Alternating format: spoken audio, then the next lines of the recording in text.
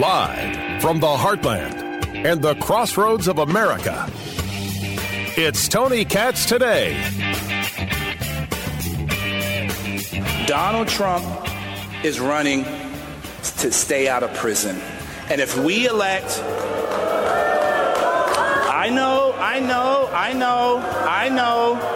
know. Listen, I know the truth. The truth is hard. But if we elect Donald Trump, we are willingly giving Joe Biden 4 more years in the White House, and America can't handle that. God bless you, and God bless America. Well, that was not the result Will Hurd was going for. The former congressman from Texas, former part of the CIA, running for president of the United States as a Republican, a long shot there at the Lincoln dinner in Iowa. And the boos were real as he walked off the stage. Going after Trump may or may not be a smart plan. When you're Will Hurd, you don't really have any place to go but up, so you don't worry about downsides. But there are plenty of candidates who have downsides to worry about. Tony Katz, good to be with you. Tony Katz Today, 833-GOT-TONY, 833-468-8669. Mike Pence spoke. He spoke at the event and made very, very clear his position on abortion. And we can end Biden's radical abortion agenda by doing just what you all did recently here in Iowa. And that is promoting pro-life laws at states across the country. And I believe the time has come for a minimum national standard of a 15-week ban at the federal level. That did not get much applause either. But then again, for a guy who's been pro-life his whole life, to push for a 15-week ban might have seemed contradictory to the people of Iowa. It certainly did to me. Craig Robinson joins us right now. He is the Iowa GOP, or long history in Republican politics in the state of Iowa, including running those caucuses. He now works with CG Delivers, cgdelivers.com. Let's start with Vice President Pence, who needs Iowa desperately and is out there courting that evangelical vote every single day. But do you court the evangelical vote by saying, well, I'd be okay on a national level with some abortion? No, you don't. And I think that, he alluded to the law that was just signed by Governor Reynolds, a couple weeks ago. That was a 6-week ban. And so, I just think like the message, he's running to be the social conservative. I also think it's an issue, Tony, that while some people are really passionate about, there's just bigger fish to fry a little bit. And I know that upsets people in the pro-life community when you say that. But I feel like, we've had a Supreme Court decision that really sets the standard at 15 weeks anyway.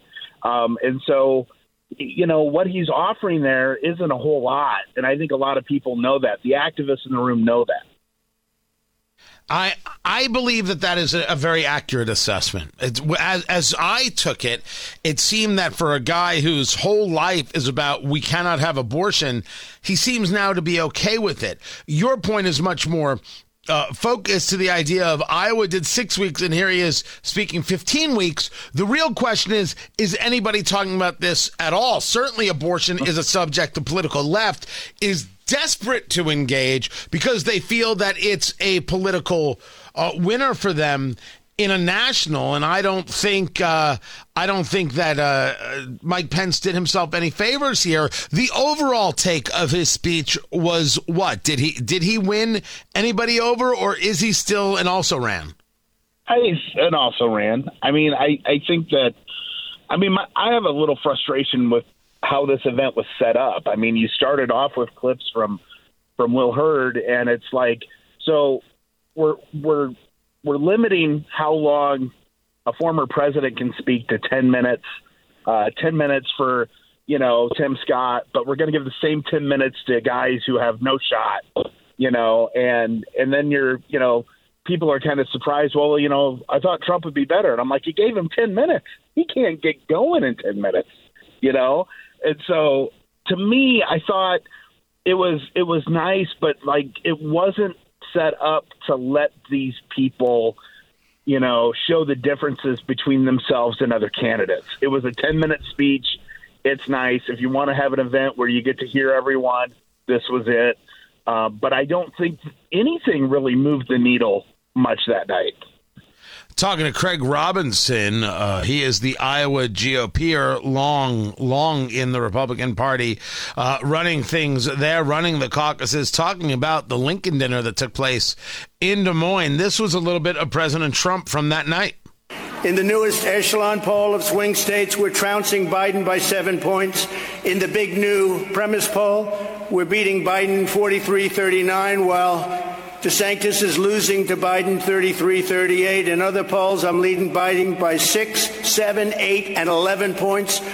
Does that work when Trump's there referring to Ron DeSantis as Ron DeSanctimonious or Ron DeSanctus and all the name calling? Does that work amongst the GOP faithful? I don't know if the name calling works, Tony, but I think what does work is remind people, here's where I'm at in the polls, and here's everyone else. So, you can be all hot to trot for one of these other guys, but I'm going to win. And let me tell you, that wins. That has sway over that type of room. And so while it wasn't some great speech that you're going to remember and that we're going to replay like Ronald Reagan gave, 50 years ago, at this moment in this race, how it's set up, him going through and saying, look, none of these guys can hold a candle to me in the polling. It works. We're getting close. We're getting close to actual voting, and no one's really challenging him yet. Also, there was Governor Ron DeSantis of Florida. We know the challenges he has had, the reset of his campaign. Listen. Hello, Iowa. Are you ready to send Joe Biden back to his basement in Delaware on a permanent vacation? I can promise you this, in my White House, there will be no cocaine allowed in the White House. And look, my son's only 5 years old, so he's not going to be lining his pockets with money from foreign governments, so don't worry about that. He takes all the easy shots right there. What is it? I mean, they are the easy shots, man. What can I say? If I wanted to really tell the joke, I'd be like, wow, he really made the audience snort. Right? But that's rude. That's where you draw the line, my friend. Talk to me about the new approach. That's supposed to be upbeat, fun Ron DeSantis, not cold, calculating, robotic Ron DeSantis. How did it go over, and what's his short-term future looking like? Look, I think Ron DeSantis had a pretty decent weekend in Iowa. He campaigned in some rural areas of the state before hitting this dinner. Look, you saw it in the audience when he was introduced. People want to like him, right? And that's still an advantage that he has over most of the field. His deal is to bring it home, and part of the way you can do that is to be more likable. I think that introduction kind of lets people, he's not going to give a policy speech, right? At this moment where he's at. And so I think just taking that approach was probably the smartest thing he could do to ease people in and say, just listen to me. You're going to like me. We can have some fun with this. And so I actually thought that approach was probably the right approach for him to take at this moment.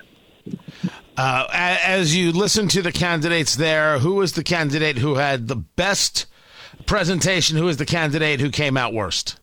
Yeah, Will Hurd's an easy loser just by crowd reaction. The one who kind of separated for me a little bit was Vivek Ramaswamy, where he was just, if you were saying so who's the forward-looking presidential candidate? It was him. I mean, he kind of tried to elevate us, and I don't know if it necessarily worked great, but I give him credit for the attempt to kind of elevate, to be bigger than yourself, in terms of his patriotic themes, and then, taking on the IRS, taking on the FBI and reforming it. Those are the types of things that I think get people excited about. I give him a lot of credit for going there with that tact. And is it, what I'm not convinced at yet is are people buying it? But I do think they like it. And so we'll see. I thought that his speech was the one that kind of was different in my book than the others. And you put Will Hurd at the bottom. Some of those also rant, right? I might put Perry Johnson at the bottom. His scream at the end is something I can't get out of my head. Who in the world is Perry Johnson? Well, he looks like the old guy from Wedding Crashers, but Christopher Walken. But he's he's a Detroit businessman. And again, this is my problem with the event. We're giving him 10 minutes of time, and we're giving Suarez 10 minutes of time, and we're giving, all of this time at this event where, we're at a stage in this race, Tony, where we really need to decide who has the vision for the country, right?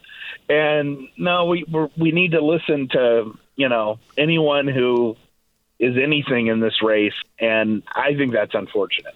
So Chris Christie didn't move the needle. Nikki Haley didn't move the needle. Tim Scott didn't move the needle. What about Burgum?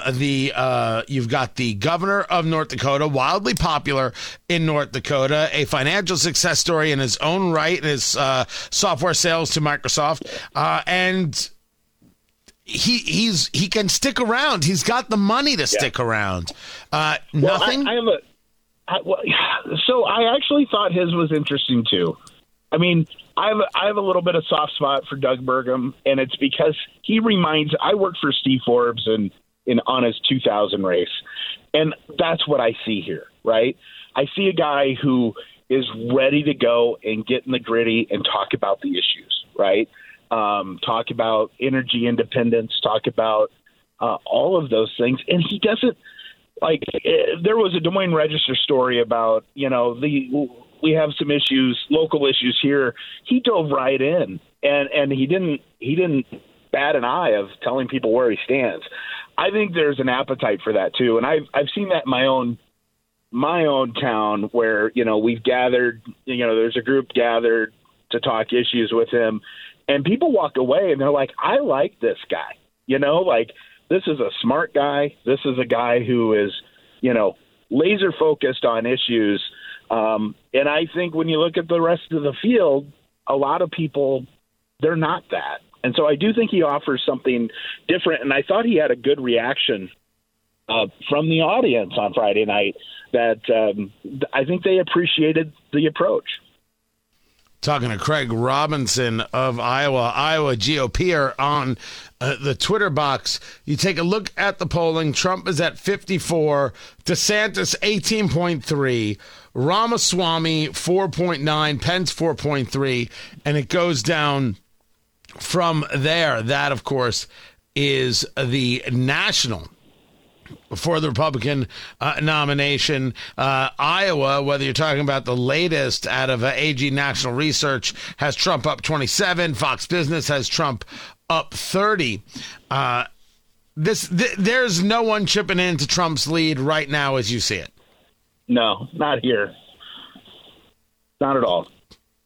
See that? I really think there's not even a debate to that answer. It's just like, nope, that's it. It's over. And is there anything that's going to move anyone? Is there anything Trump does that makes him fall out of favor? What's being talked about around here now is that there's this realization this is from the political class. These are from people who have worked campaigns, that are in business now, whatever. They're long time, Republicans in the know. And they're now like, they're asking, they're like, so it's Trump. Right? The realization that there isn't the alternative to him brewing here. And so I think there's a lot of people, whether they like it or not, are starting to realize that the probability is high that he's going to be the nominee. and they're just now recognizing that? Well, I think that there's always, you hope that maybe there, and these people are maybe not the type of people who are inclined to be enthusiastic Trump supporters, right, from the get-go. But I think they thought that there was really something there with DeSantis and that there could be a significant challenge to Trump for the nomination. And I think now they're realizing that that's a lot more difficult to do. And, it's basically August 1. And if this is going to materialize, the time's running out, and we don't have, we had the straw poll in previous cycles. We didn't have one last time either. But that event forced these campaigns to come in, commit, and for their message to take root with voters. And if it didn't, you were out of the race. So the winnowing of the field started in August, right? There's nothing like that that's going to force people out of the race before we vote in January. And I think that's what people are noticing too. Like, besides running out of money, there is nothing that's going to force someone out of the race. And so when you're not narrowing the field, the opportunities for people to move, it's much more difficult, and you're going to have to make that move yourself, and it's like, that's why I think Vivek, who has a little bit of movement and these debates, that's what to watch. I think it's hard. It's going to be really hard for anyone to move much, to have this moment. And it's like you're really competing against the second tier. And then, once you do move and you move up, well, then you got to deal with Trump. His name. You got to do that all in 6 months. Craig Robinson is his name, Iowa GOPer. Craig, always appreciate you. Iowa GOPer on the Twitter box. Follow him there. More is coming up. I'm Tony Katz.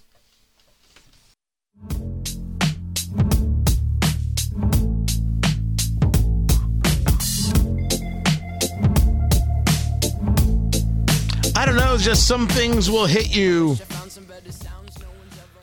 differently than other things, for sure. And this hits differently.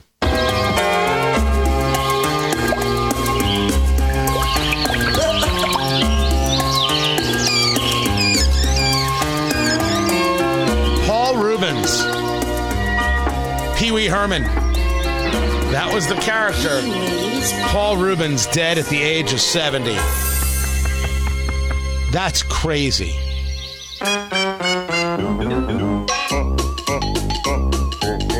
That is surreal.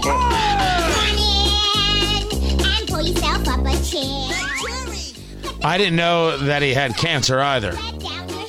I'm trying to think what I last saw him in.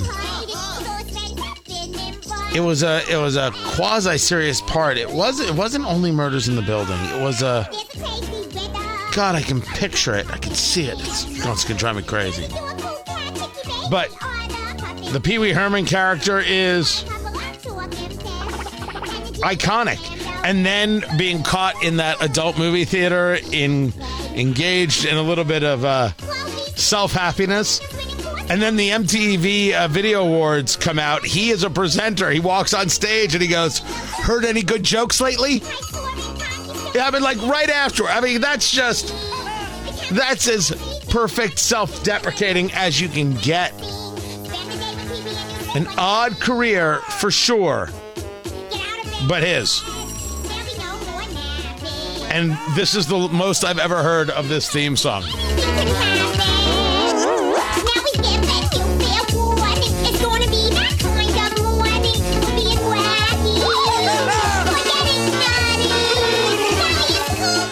Yeah, I have no idea. I didn't really watch the show. I was not really a Pee-wee's Playhouse guy. I had other things about him that I was like, okay, cool. Dead at the age of 70, man. That's crazy. That's a baby. Baby, kids. That's all I'm saying. The NFL has got some drama, and Indianapolis is ground zero. I'll break it down. This is Tony Katz Today.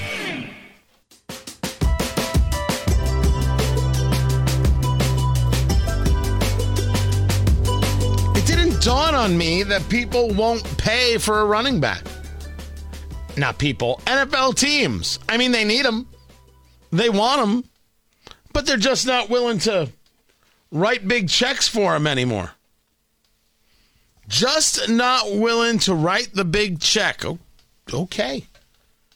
But when you're Jonathan Taylor of the Indianapolis Colts and you are the offense, the only shining star, even when you're injured, you can't rework the contract to get a bigger check? Does your holdout mean nothing? Or is this all about Jim Irsay once again showing himself as a guy who is all emotion, no sensical presentation? Did he screw up a deal? And what in the world of this agent of Jonathan Taylor, Malky Kawa, who I believe I'm pronouncing his name properly, who represents other NFL players, including Shaquille Leonard of the Indianapolis Colts, UFC fighters, seems to know what he's doing. Is he leading Jonathan Taylor astray? What in the bloody heck is going on here? And how does it have ramifications throughout the entirety of the league? Tony Katz, good to be with you guys on Tony Katz Today. JMV joins us from 93.5, 107.5 The Fan in Indianapolis. He is the voice of sports in Indiana. Take me through the last 48 hours, maybe 72 hours. Jonathan Taylor wants the big contract. Jonathan Taylor is meeting with Irsay. Irsay's putting out tweets. You've got Taylor's agent putting out tweets. The next thing you know, Jonathan Taylor wants a trade, and Jim Irsay saying, yeah, that's not happening. What's going on? You just got the normal Colt circus, Tony, is what you got. Circus is in town once again. You know what's funny about this entire thing is this is all stuff that we knew. The way you just explained the whole devaluing of the running back, and obviously guys like Christian McCaffrey and Alvin Kamara, who are third down good as well out of the backfield, pass-catching threats, are going to make more money. Those guys are not viewed as disposable. But those so-called bell cows like Jonathan Taylor, like Derrick Henry, are viewed as more disposable. What's about this entire thing, this is all common knowledge to anybody, especially Colts fans that pay attention to football. And had Jim just not said anything at the beginning, you kind of wonder how this Jonathan Taylor thing was going to play out, because now as we stand, we've got this debate. All right, is Jim Irsay cheap? He didn't want to pay anybody, blah, blah, blah. And then on the other side, you got Jonathan Taylor, whom we know wants to get paid. And you just mentioned his agent. His agent wants to get him and impress him. An agent he just hired in May wants to impress him with a big deal. This is what I did for you. This was all going to happen anyway, all of it. So if Jim would have just not started this whole thing out in public on Twitter, it kind of makes you wonder if, because now he's kind of vilified, along with the side of Jonathan Taylor, who is incredibly vilified right now. You wonder if this would have escalated to the point in which it has. But again, in typical Colts fashion, you can't leave a good soap opera alone. You got to have a bit of a circus. And Tony, here we are. The problem is, here we are doesn't solve two things. A, what does this team do about a running game? That's nothing against Zach Moss. You almost wish you had Nyheim Hines back, but he is now seriously injured in Buffalo, going to be out for the season. Who knows if it could have happened here, and who knows if the team still wanted him here. You don't have a running game the way you did now. No matter what, you don't have a running game the way you did. You're Anthony Richardson, or I should say, you're the fan looking at the quarterback position, Anthony Richardson, the rookie coming in, or you're Anthony Richardson yourself saying, at least I know I've got a guy behind me who could take some of the pressure off. How does this affect the entire team? Well, I think it does, because you need, if you want and you want to see Anthony Richardson as the starting quarterback, which certainly I do in week number one, you take a lot of pressure off of his mistakes and off of this offense if you have a really good threat. And obviously the number one offensive threat for the Colts is that of Jonathan Taylor. You take that away and you got a running back by committee, which obviously is nowhere near the threat that Jonathan Taylor is. But I don't know, Tony, how this is going to work out any other way than Jonathan Taylor just going in, having to eat it, and play. I don't know how that's going to work out any other way. We saw Le'Veon Bell years ago, Tony. He decided to take a stand like this, too. My man lost a ton of money. So I can't imagine that this agent is going to try to justify something similar with that of Jonathan Taylor. So that's where we are right now. I think ultimately you're going to see Jonathan Taylor play. I think he's going to have to. I don't know if you're going to get maybe a Rodney Dangerfield Caddyshack situation where, he gets hit or something like that, and he goes, "Oh, my arm, I think it's broken," and goes out. I don't know if you're going to see that type of drama. And normally I would say, well, the Colts don't want that drama. But you know what? They're the ones that helped create the drama that we have right now to go along with the drama that we had a year ago. So it seems like they almost really do like the drama at this case. I just don't see the leverage or lack thereof with Jonathan Taylor, the situation he's in. I don't see how ultimately his only move is to play on this team that clearly there's a huge canyon-like divide between he and that team right now. Talking to JMV from 93.5, 107.5, The Fan, the voice of sports in Indiana. That divide is huge.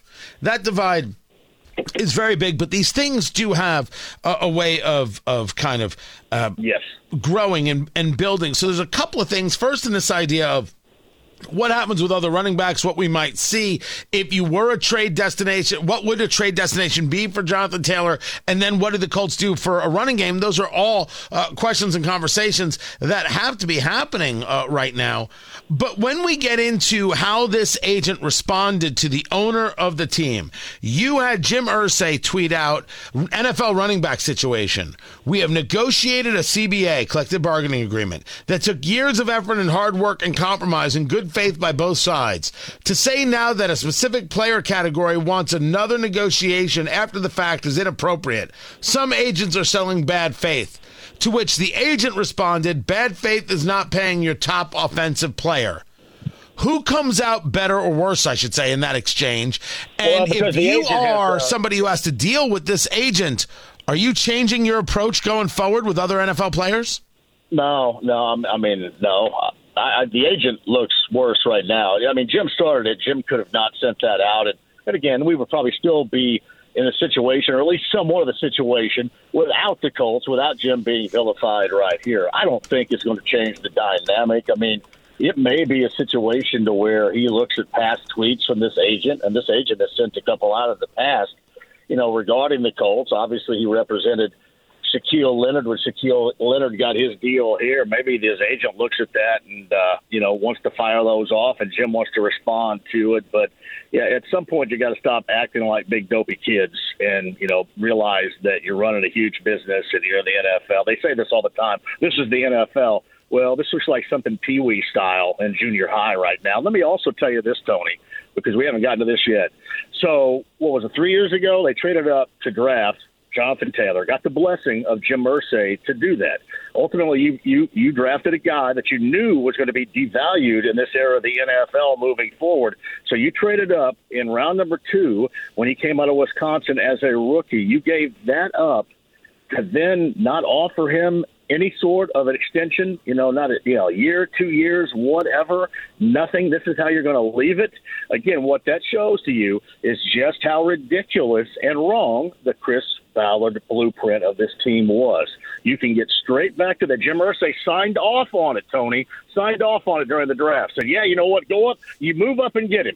So you go ahead and you draft after moving up a disposable running back, and 3 years later, you feel as if you can't give him any more money to move forward in the situation you're in. To me, it's just beyond ridiculous. Before I let you go, that Chris Ballard conversation is always a good one because I find myself less and less impressed. The Fan. What is the Fan saying right now about this team? Well, most of them are anti-Jonathan Taylor right now. Now, I will say this. Jonathan Taylor gets a little bit of the heat taken off because there's a long way to go between Jonathan Taylor, the way that he was this time last week, and where he is right now, like in the world of Victor Oladipo. So there's a long divide in there. It's more at his agent. It's, hey, Jonathan Taylor, why do you listen to your agent? This guy's leading you wrong. You got to fire your agent, do that. So it's more on the agent. But I think also people around here, Tony, are sick and tired of dealing with this circus. It was all last year. And really, when you look back on it, all the way back to when Andrew Luck retired unceremoniously 2 weeks before the start of the season, it has really been nothing but a lot of circuses, a lot of melodrama, and a lot of losing. And people around here just kind of huff and puff and go, here we are again. Whose that's fault? Exactly where we are again. Whose fault is the drama? Is it Jim Irsay or is it Chris Ballard? And how the hell is Shane Steichen, the new coach, dealing with all this? He just got here and he's like, what the bloody hell's going on? Well, Tony, and Shane's lucky because he just says like 3 words when you ask him a question anyway. So it's not like he's going to go too in-depth on this. Just about 3 words is about his over right there. No. It is owner and it is general manager right here. I mean, you can look at the makeup of the team, their build, and everybody wants to say, well, Andrew Luck started all this, and there's no doubt about it. But they had plenty of time now to make changes to get back in the ball game. This is year 7 for Chris Ballard. And normally, if you're a general manager of the NFL, there's no way in the world you last this long with that particular resume as a record. And then Jim, you want to get back to the days where Jim, like when Bill Polian was here, when Jim just kind of stayed quiet. Let Bill run things. Bill was the heavy hand. Bill did that, took care of stuff. Again, you had a mega superstar quarterback, but you want to get back to those days to where Jim is, and I told you this the other day, Tony, and I don't know if you agree or not. Jim wants to be the voice of NFL owners. So I don't know if you're ever going to get him off, especially with social media the way that it is, and he gets his voice out to everybody. He wants to be the lead voice of NFL owners. So I think you're going to see still a lot of this because he's always going to let his opinions known because he wants to be the lead dog in terms of NFL owners moving forward. At least that's my theory. I don't know if you agree with it or not, but it's been my theory for the past year or so, and I'm going to hang with it, I think. One could argue that allows him to be more important than the team, which I never think is good. And in the case of Chris Ballard, I think we've seen enough. We've seen enough failure. Yeah, we should. Really quick, I know you got to run here, but you start something with regards to Daniel Snyder. All right, that doesn't directly affect your team. This type of stuff directly affects your team, and that's what you have to weed out. I think right. He should have stayed. The point is that Jim Irsay should have stayed quiet. I don't even think he's necessarily wrong. There was just no need to get this vocal. You made a thing out of nothing. Yeah, no doubt, and that's what you try to weed out. If you want to, be outspoken among league issues as an owner, do it. But in the case of your own team, when you start something like this completely and unnecessarily, can't happen. JMV from 93.5, 107.5, The Fan in Indianapolis, the voice of sports in Indiana. I appreciate you taking the time. Keep it here. I'm Tony Katz.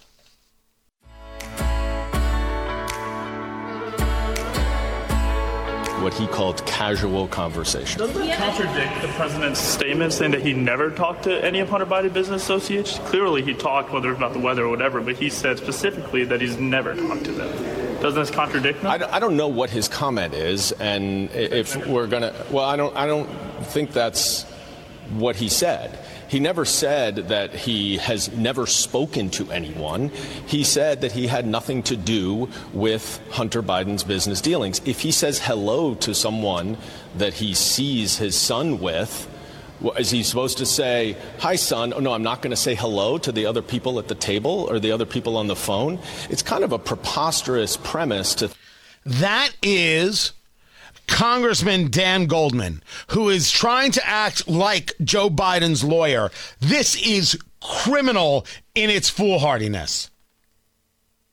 It's a preposterous premise to suggest Joe Biden shouldn't talk to Hunter business associates. The premise is not ours. The premise is Joe Biden's, whom is on tape repeatedly saying, I never spoke to my son about his overseas business dealings. This isn't even about Hunter Biden business associates. This is what he said.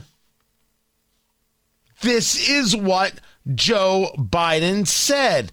I have never talked to my son about his overseas business dealings. To which we all said, yeah, that's a bunch of hooey. That's crazy town. Of course you did. You unbelievable fraud. Now it's preposterous because, well, there might be somebody who walked in with him.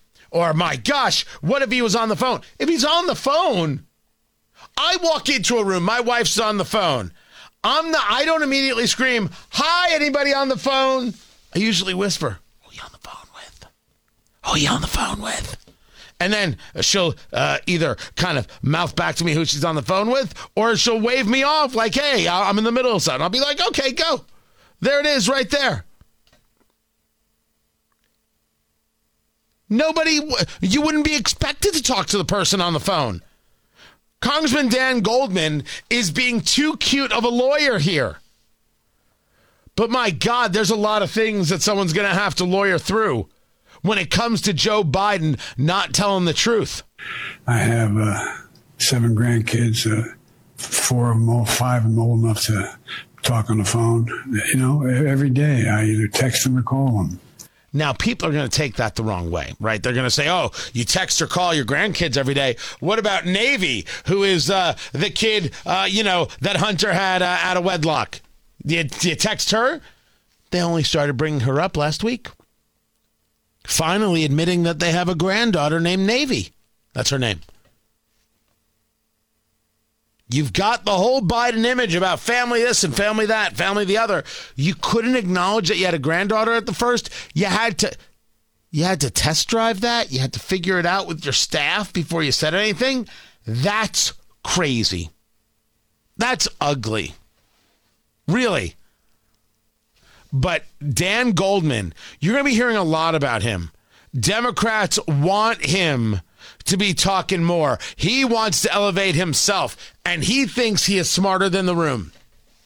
Super fancy lawyer, Dan Goldman, who wants to move the goalposts on Hunter Biden and his dealings, on Joe Biden and his dealings with Hunter Biden. You understand why that is. You understand why they're moving these goalposts. Because everybody knows that they can no longer deny and deflect the way they have been. America gets that this Biden family is a really ugly, creepy family. And potentially criminal. Bring on the impeachment inquiry. Let's actually know the facts. This is Tony Katz Today.